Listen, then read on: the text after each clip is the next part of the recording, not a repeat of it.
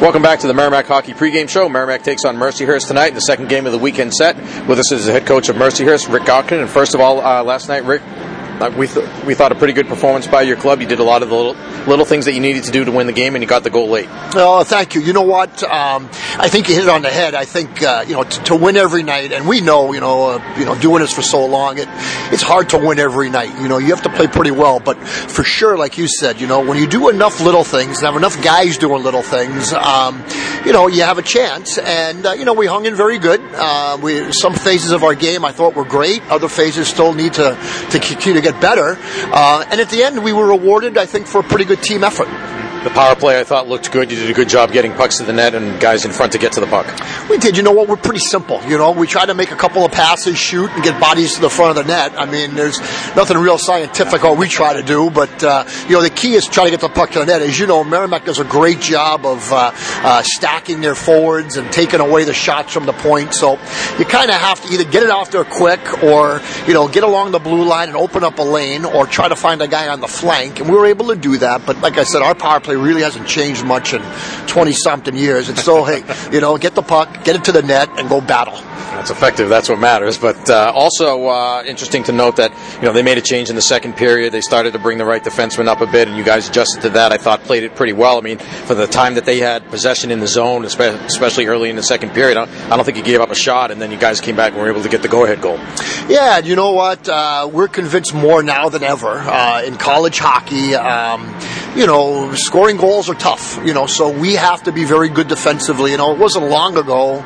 We could be a team that could play last goal wins and, win a 6-5 hockey game or a 7-6 hockey game. And, those days I think are long over. We were telling the team yesterday, for us to be successful this year, we have to find ways to win the 2-1 game, the 3-2 game, the 4-3 game. And I think certainly you're going to see once in a while that 6-0 game that happened in Minnesota. And maybe we're going to win a 7-2 game somewhere. But for the most part, we need to find ways to win those low-scoring one-goal games. And, last night was a good example of it. What were you guys talking about on the bench, especially in the third period? I mean, for stretches of the game here or there, they were able to carry the play, but you guys would weather the storm, and then you'd get the goal you needed.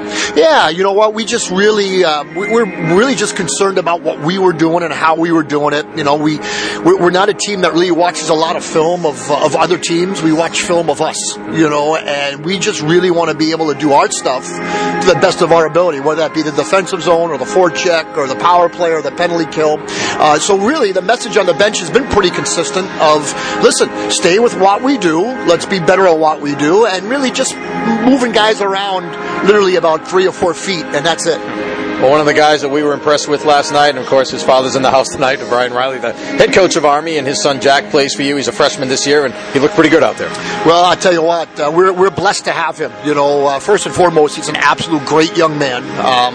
He comes from one of the most storied hockey families in the country, if not the world. He instantly made our team better by being on our campus, and we think he's going to be a really good college hockey player.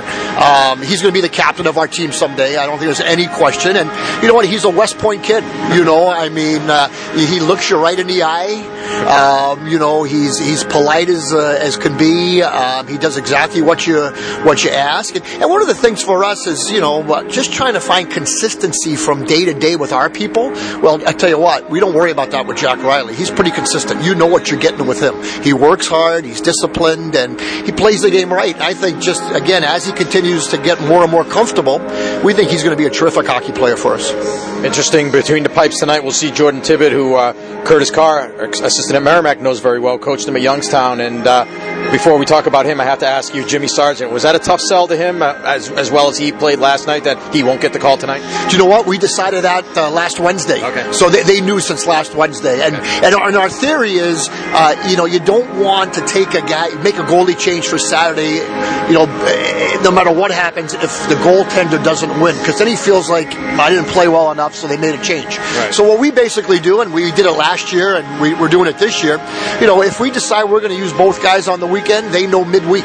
You're playing Friday, you're playing Saturday, no matter what. So now the pressure is off of, gee, I really have to play well, because if I don't, I may not start on Saturday. So it was predetermined, and I thought, as you know, Jimmy probably was a difference for us yesterday. I mean, you can't beat a team like Merrimack without real good goaltending, and it was funny because I looked over from the bench at Jimmy a couple times, and he's relaxed. He was laughing under his mask, smiling, kidding with the referee, and I think he's just having fun. So Jimmy's a great kid and a very good goaltender, and we have to find ways to continue to get him back in there. And we're not looking past tonight, but we go to Alaska next weekend, and right now my gut feeling is play both of them, irregardless of what happens tonight. And we think Jordan Tippett is a very good goaltender, so hopefully he can show that this evening. Yeah, I mean, I thought that if anything, maybe the second goal that Jimmy allowed was maybe he's caught a little bit off guard. Maybe that has the potential with some goalies perhaps to set them back a bit, but it didn't seem to affect them at all. I think that's because he's so relaxed, and again, I think you want that in a goaltender. He's focused, he's serious, but yet he's relaxed, and what's done is done. Make the next save. All right, what's the key to the game tonight for you guys? Same thing as last night? Well, I think we might have made him mad last night. So, it's. I think it's. We're going to have our hands full, and I think the key is going to be the first 5-10 minutes. I think we're going to have to come out, weather the storm, take a punch, counter punch a little bit, and get to our game. Again, if we're going to be good, we have to get pucks deep. I don't care who we're playing. We're going to have to get pucks deep. We're going to have to get a forecheck going, and we're going to have to be good defensively. And if we could do that, I think at least we have a chance. All right, Rick, we appreciate your time. Thanks very much. And we'll see you next year, and good luck the rest of the way. Awesome. Thank you for having me. It was my pleasure. That's Rick Hawken, the head coach of Mercyhurst. Here tonight it'll be Merrimack against Mercyhurst. John and I will be back right after this. John will have our interview with Merrimack head coach Mark Dennehy right here on the Merrimack Hockey Pregame Show.